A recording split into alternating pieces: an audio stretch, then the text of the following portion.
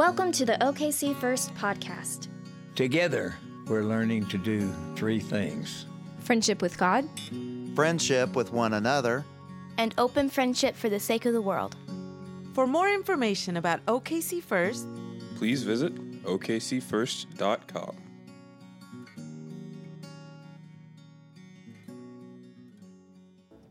Today's scripture comes from John chapter 12, verse 20 through 23. Algunos griegos que habían ido a Jerusalén para celebrar la Pascua le hicieron una visita a Felipe, que era de Betsaida de Galilea. Le dijeron: Señor, queremos conocer a Jesús. Felipe se lo comentó a Andrés, y juntos fueron a preguntarle a Jesús. Jesús respondió: Ya ha llegado el momento para que el Hijo del Hombre entre en su gloria. This is the word of the Lord.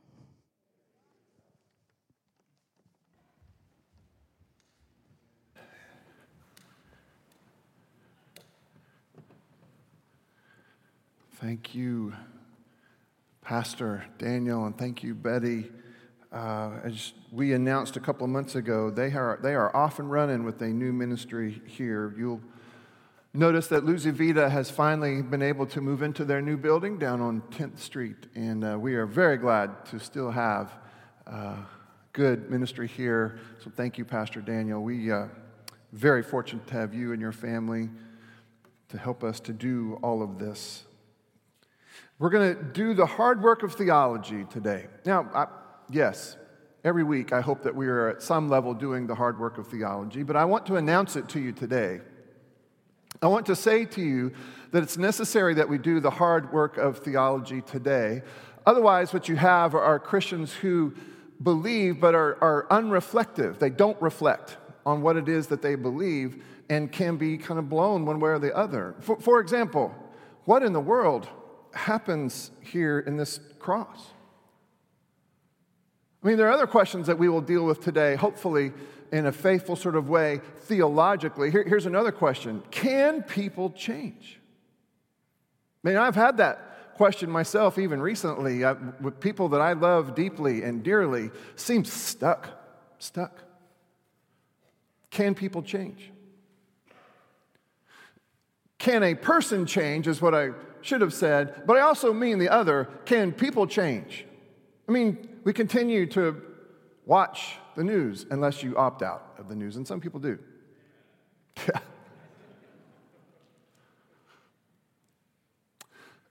Can people change? Can there be any sort of substantive change? Now, I'm not talking about whether or not they can finally agree in Washington, D.C. I'm talking about, can we get to the place where we aren't acting in violent sorts of ways where whole other people groups are concerned? Can we stop doing those kinds of things? Man, my Christian hope is yes. My Christian hope is that we have thought in a faithful, theological sort of way about what happens on the cross and in the resurrection. Hopefully, we can think about the cross and the resurrection in ways that actually give us the resources necessary to stop killing Asian Americans. Amen? To stop killing people who are of different races and creeds and colors, to stop being so exclusive, so violently exclusive that people's lives are in danger. My hope is that the people of God can think theologically and faithfully enough about the cross and about the resurrection to give us the resources to lead the way as it has to do with not killing people.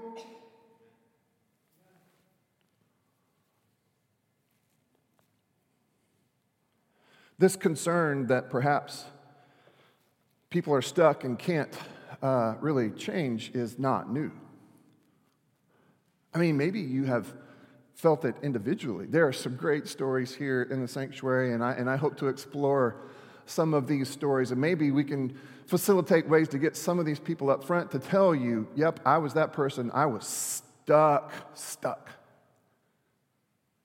But I was able to grow and move. I was rescued. But even somebody like David, if you were to take your Bibles and open it to Psalm 51, you would read there, probably at least, most of our Bibles will say, this is the Psalm of David. This is the same King David who actually killed Uriah and then committed adultery with Bathsheba, though not necessarily in that order. This is the song they say about Psalm 51. This is the song that he sang right out loud and wondered if a person could change, wondered if he could change. Have mercy on me, O God, according to your steadfast love, according to your abundant mercy, blot out my transgressions. Wash me thoroughly from my iniquity and cleanse me from my sin. For I know my transgressions, and my sin is ever before me. Against you alone have I sinned and done what is evil in your sight, so that you are justified in your sentence and blameless when you pass judgment. Listen to this. Indeed, I was born guilty, a sinner, when my mother conceived me. Can you hear the hopelessness in it? The despair. Some of you not only hear it, you remember it. You remember saying something similar. Perhaps you remember thinking it about that other person who seems hopelessly lost. Verse 6, you desire truth in the inward being, therefore teach me wisdom in my secret heart. Purge me with hyssop, a cleansing ritual, and I shall be clean. Wash me, and I shall be whiter than snow. Let me hear joy and gladness. Let the bones that you have crushed rejoice. Hide your face from my sins and blot out my iniquities. Here's what I need, Lord. I need you to create in me a clean heart and put a new and right spirit within me. If I'm going to be salvageable, says David, it's going to have more to do with you than it's going to have to do with me. Verse 12, restore to me the joy of your salvation and sustain in me a willing spirit. Can a person change? Can a person change? Or here we're going to get into the theology part. Are we saying, I really can't change. I need God to do something so that I will finally be acceptable. I need God to do something to Jesus. Cover me with, you ever heard this phrase, cover me with blood? Because I can't change, said the shooter this week. I can't change. I had to eliminate the temptations, said the shooter this week, who, by the way, was a preacher's son. Frightening as that is. Me too. Still frightening. Very involved in his church. Okay, I'm ready for an amen. I'm just going to give you ahead of time. Bad theology. Oh, wow. Not nearly as good as... Couldn't change. Had to eliminate the temptations because somehow he couldn't change. But it's not just persons, individual persons. It's whole people groups, right? I mean, long after David's reign, long after the writing, let's say, of Psalm 51, the prophet Jeremiah would give voice to the voice of God, who mourns out loud that the people, God's people, Israel, had wasted their God-given opportunities. And they were failing to live up to their calling, see Genesis 12, that you'd be a blessing to all people. Failing to live up to their calling to be the people of God, organized to embody the nature and very presence of God in the hopes of reaching all the people. So says God in Jeremiah 31, the days are surely coming, says the Lord, when I will make a new covenant with the house of Israel and the house of Judah, and it will not be like the covenant that I made with their ancestors when I took them by the hand to bring them out of the land of Egypt. The Exodus story, right? Out of the land of Egypt, a covenant that they broke, God says, though I was their husband. Hear the heartache. But this is the covenant that I will make with the house of Israel after those days, says the Lord. Here it is again. I will put my laws not on tablets. I will put my law within them, and I will write it on their hearts. I will be their God, and they shall be my people. The law is written on tablets, meant to shape the people of God, to be the people of God, had not resulted in transformation such that the people could actually be the people of God. God says, okay, we're going to move from writing these things on tablets that we will set in front of you to writing them on your hearts, where you not just feel things, but where you assess things, where you discern the center of your being. I'm going to write it on your hearts. But how? Verse 34, listen to God ache out loud for what he wants, for what God wants to happen. No longer shall they teach one another or say to one another, you should know the Lord, because they all will know me. From the least to the greatest, says the Lord, for I will forgive their iniquity and remember their sins no more.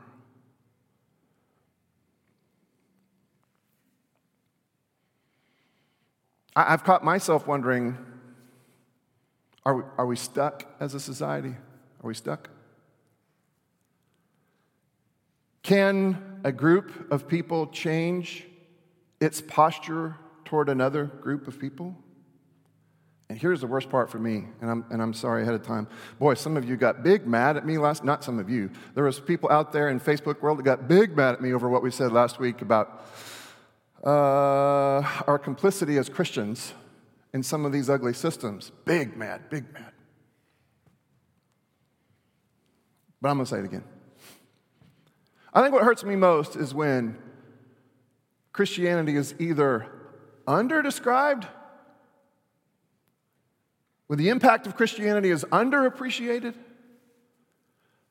and when things are done that are completely antithetical to the face of God we see in Christ, completely antithetical, and yet we use Christian words and phrases to justify it somehow, to sort of explain it.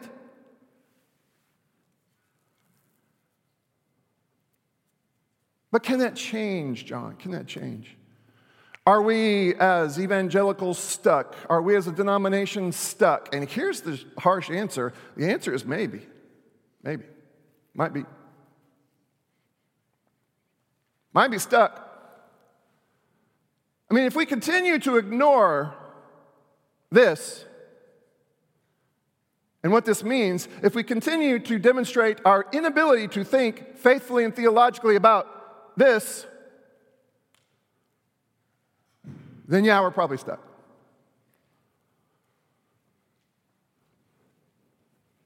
And yes, I am saying this about people groups, but I'm also saying about persons, and so there is a chance that I'm referring to you or to me at some level.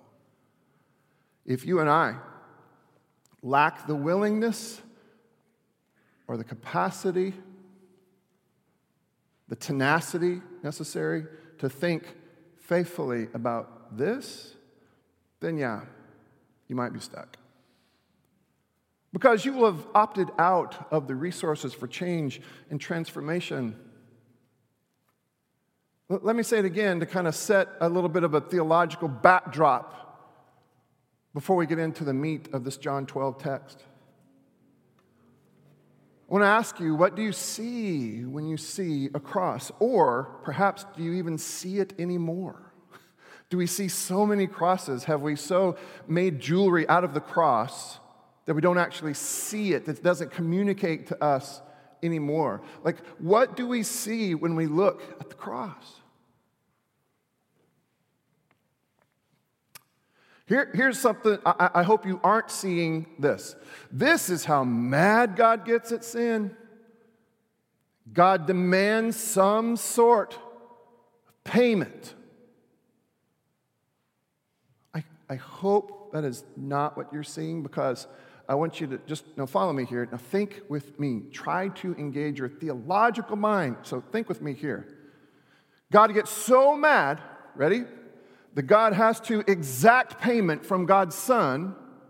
The blood then covers the people. Then finally God can think differently about the person and the people. See that?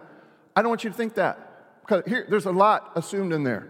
Something about God must change because I somehow can't. Though I'm made in God's image, there's something about me that can't change. And so I need God to change, and I need God to change God's assessment of me, how God sees me, how God will judge me. And the only reason I have hope then is because God will take this blood that belongs to somebody else and just douse me in it so God doesn't see me, he sees the blood.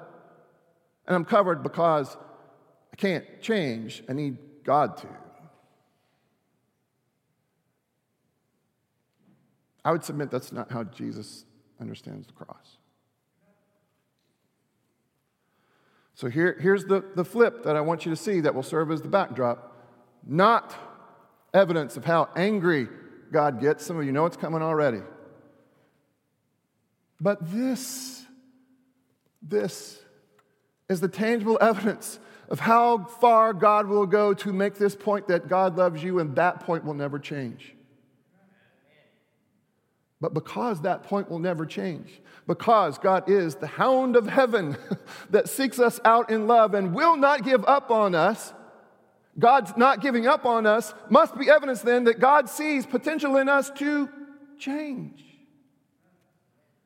There is something about God that doesn't change so that we can. Doing okay?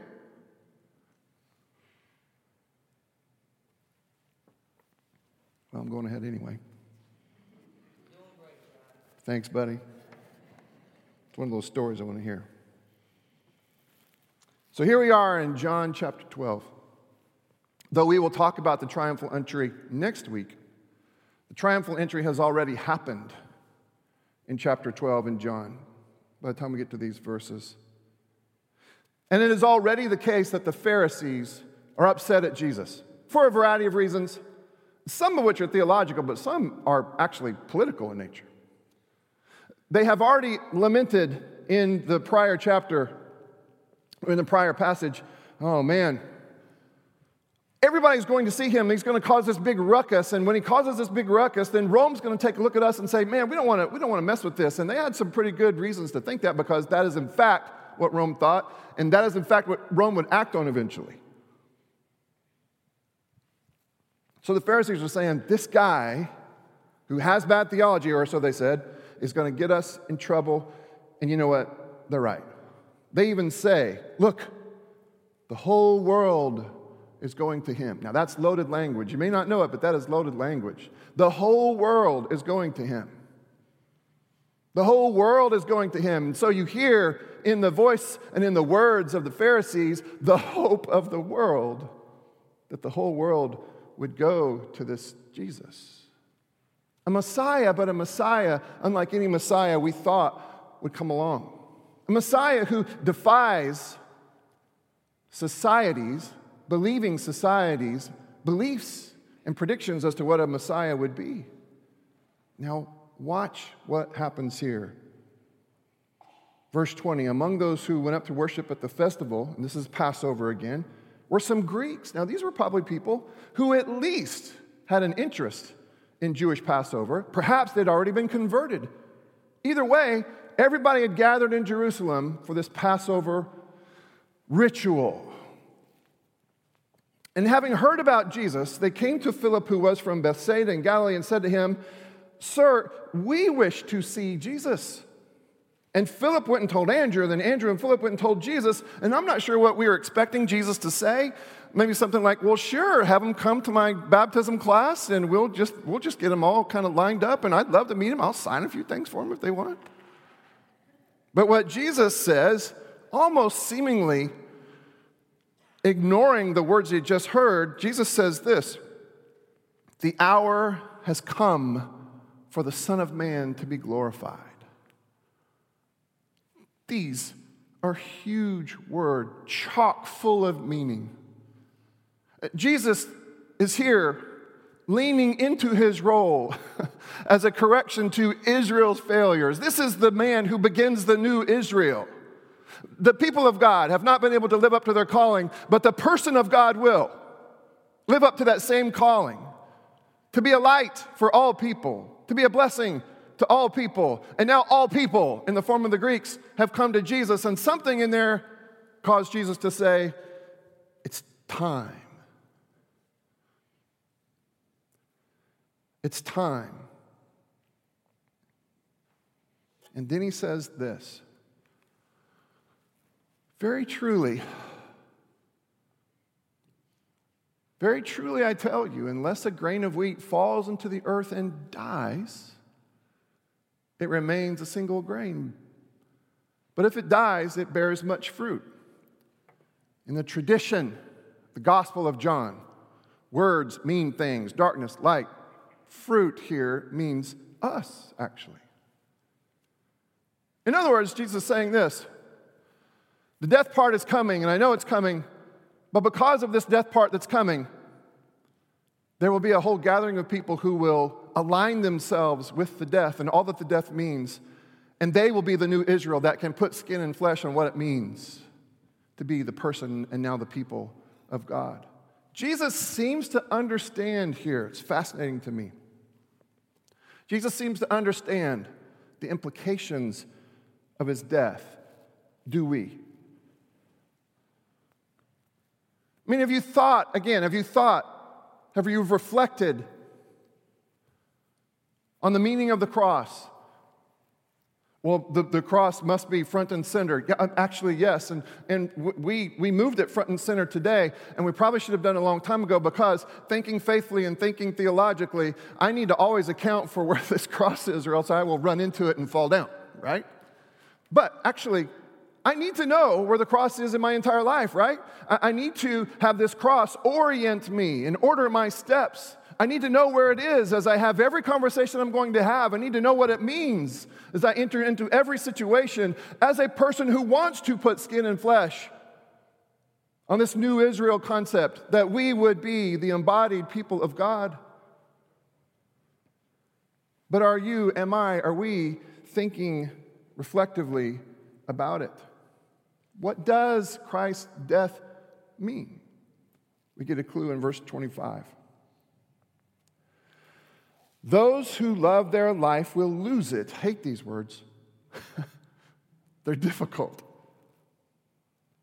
And those who hate their life in this world with all of its temptations, with all of its isms, with all of its currents, with all of its trends, those who hate their life in this world will keep it for eternal life. Here again, please don't reduce this to physical life or death. I mean, it certainly can be that, and it is that for some people around the world. But long before you die, Christ has an interest in how you're going to live. Amen there? Pretty good. And eternal life, we've said this before too. You're only getting a slice of it if you reduce that phrase to the innumerable number of days that you will live and not die in eternity. I'm not saying that's not true. In fact, hear me say, I think that is true. But there's a whole lot more to this phrase, eternal life, which means in the book of John, living in the full presence of God and what's communicated on the cross. Living in the full presence. And I don't mean just when you die. I mean Sunday afternoon on the way home. I mean Monday as you enter the office, go back to the classroom.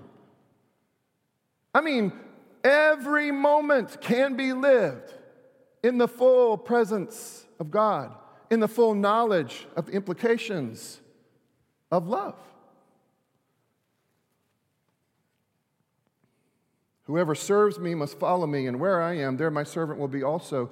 Whoever serves me, the Father will honor. Now my soul is troubled because Jesus gets it. And what should I say? Father, save me from this hour? No. This is why I'm here. To demonstrate for you that love wins.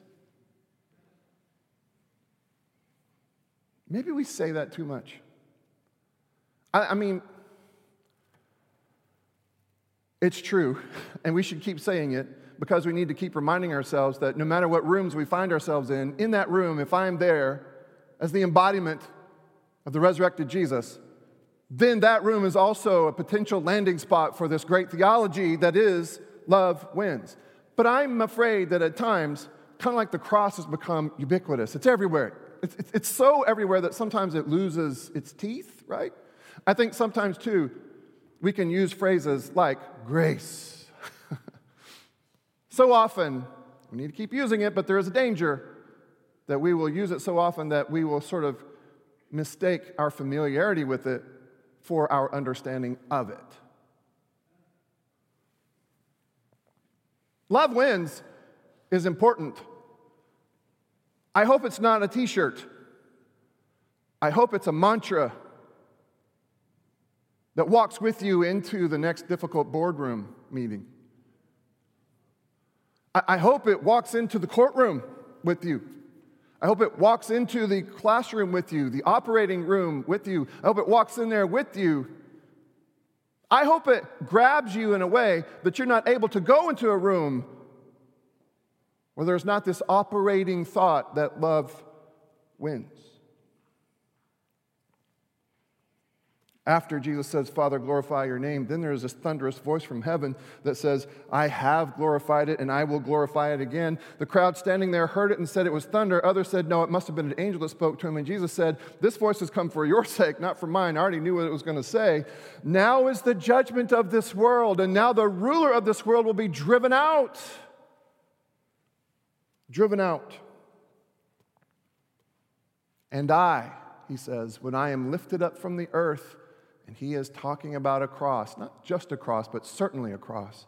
When I am lifted up, when I demonstrate for you that I have made myself vulnerable to the isms of the day, and we've been naming them, let's name them again. There's meism, where you are your own God. There is nationalism, where the nation and not God is God. There is consumerism, where the dollar bill profit margin is God and not God. And by the way, that's not an exhaustive list. They're everywhere. On the cross, Jesus enters into a struggle against all of the isms. Get it? On the cross, love does battle against nationalism. You don't have to like it. You do have to accept that it's true.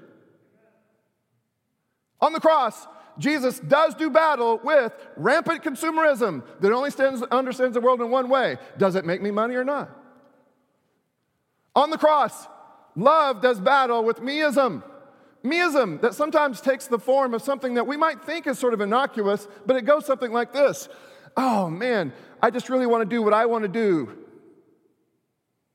when I want to do it. I may or may not join the regularly occurring ritual-making, habit-forming gathering of the people of God because I like wearing pajamas at 11.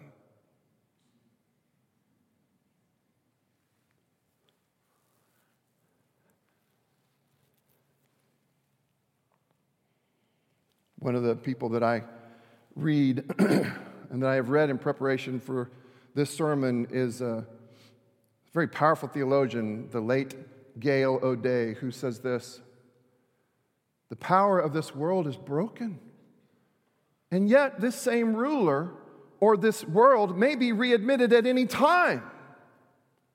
Whenever faith in God's work in Jesus fails, the ruler is readmitted. Faith in the cross is the world's greatest exorcism. Faith in the cross is the world's greatest exorcism. And anything else, whether it's flamboyance, whatever its flamboyance, is powerless. Man, it seems like what she's saying here is, if your faith doesn't believe and doesn't start with the victory won by love and the cross, it doesn't start.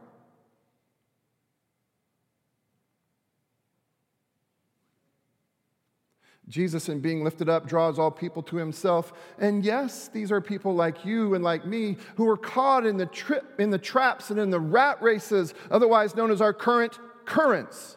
Nationalism, consumerism, self-centeredness, racism. We are drawn to this one who has overcome because in understanding the victory that suffering love has won, we too hope that we too might overcome, that we could change somehow. Now here's the tough part, ready? But overcoming only happens as we choose to believe. Choose to believe in and are identified with the suffering love that wins, seen in the cross of Christ.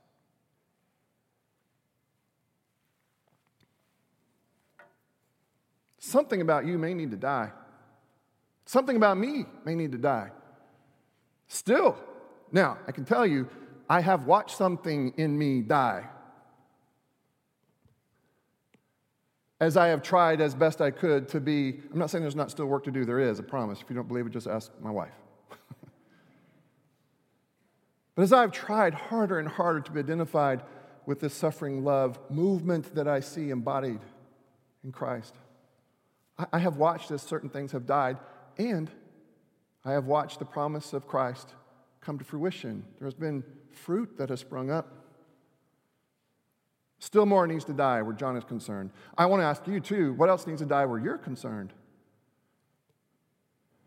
Ambition is not a bad thing until it is.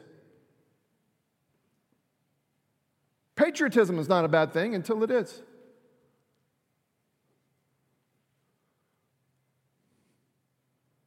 What needs to die where you're concerned?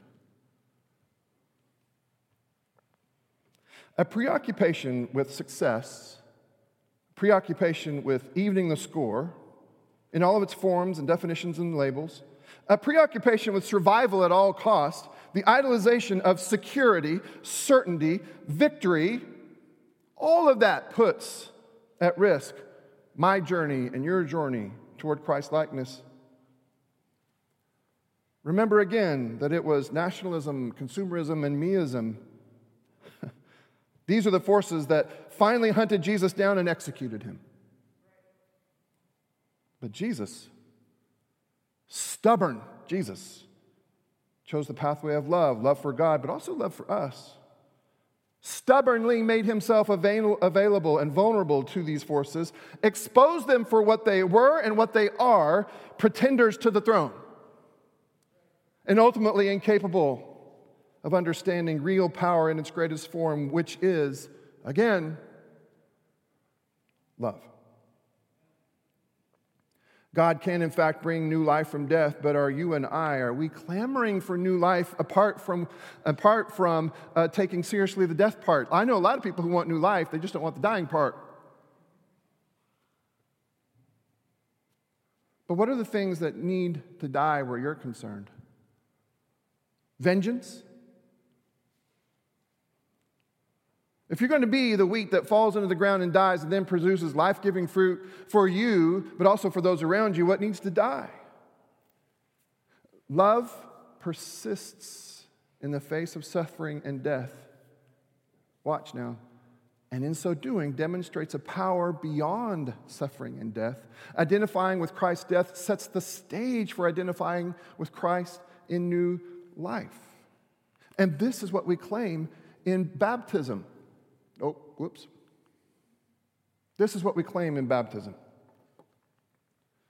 Identification with the death of Christ, who stubbornly persists in love even as his death was caused by the current currents of his day. But love prevails in the resurrection, and a new way of being alive is possible, now freed, at least for the moment, from the clutches of the day. Love wins. We are identified with Christ's resurrection and being brought up out of the water. You notice we always bring people up out of the water. And then we are added to the family, the called out people. That's what ecclesia, church, really means, the called out people who have been called out of the rat races of the day and into a strange but good way to be alive, a way of living and a new kingdom now available to everyone, because in the cross and in the resurrection and the ascension, Christ is lifted up higher and higher and higher until the entire world can finally get a good glimpse of its true King.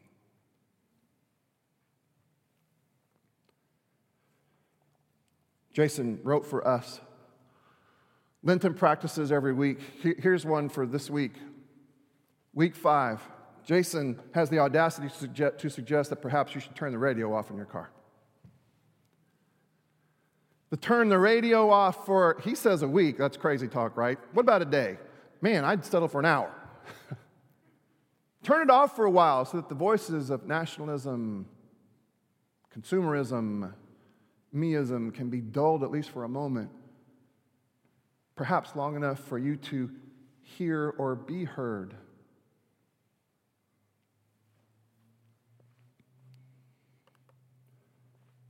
What has to die where you are concerned? Dr. Rieger, you can go ahead and come on up. What has to die where you and I are concerned? And have I made the decision to believe in this victory, to accept the gift of Christ's life and death and life as an invitation to love and new life?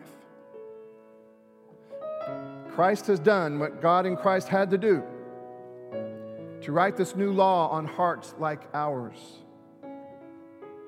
But you have to say yes.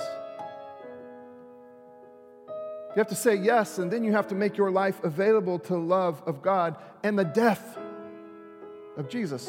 And by the way, those aren't two different things.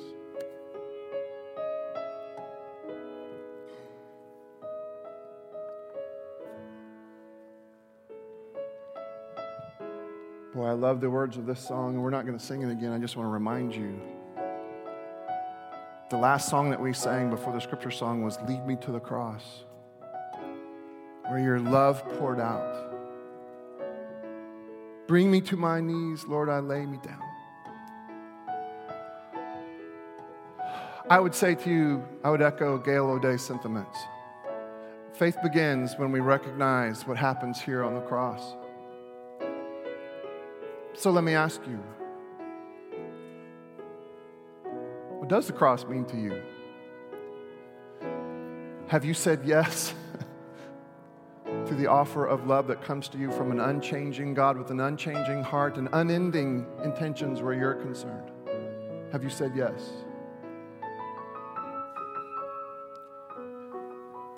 The table is one of the ways and one of the places that we say yes. If you don't already have one of these communion cups, would you please raise your hand? And Mason and Aaron and Kristen, we need some over here. We need some in the back there. The table is one of the times, one of the places, one of the ways in which we say yes. We literally take into our own bodies the death of Christ in the hopes of being shaped by it. So Heavenly Father, bless us now. And bless these elements. And God, with them, lead us back to this cross. Give us a clearer and clearer glimpse of what happens here on this cross. Give us a greater understanding of what it means to be people of the cross and of the resurrection. So bless these elements, God, and with them, make us more Christian. It was on the night he was betrayed that our Savior took bread and he blessed it and he broke it and he gave it to his disciples saying, "This is my body broken for you. And every time you eat of it, remember me," said Jesus. And so I would invite you, no matter where you are on the belief or faith journey, you're at the right place. That you take and break and eat.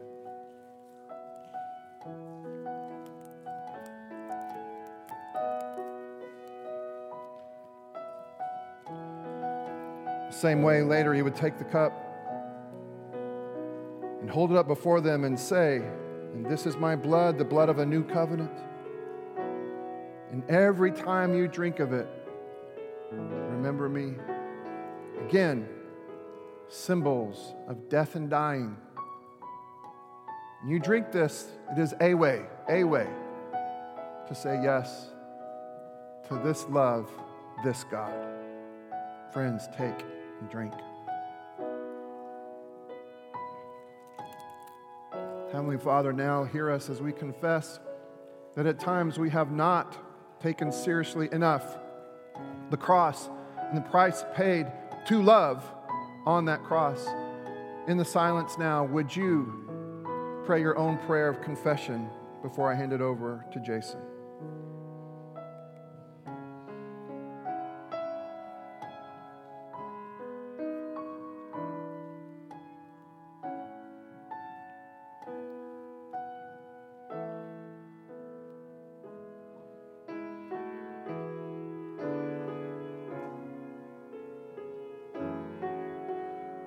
God, all of us, perhaps many times, have underappreciated what happened on that cross and the love that was demonstrated, the stubborn love, the unending, unchanging love that was demonstrated there. And having under-respected it, we have not allowed that same love to then be that power that orients our lives, and we have chased other gods. We have pledged allegiance in other places. Forgive us. And now hear this prayer written for all of us. May the Almighty God have mercy on us and forgive us all our sins through our Lord Jesus Christ. Strengthen us in all goodness, and by the power of the Spirit, keep us in eternal life.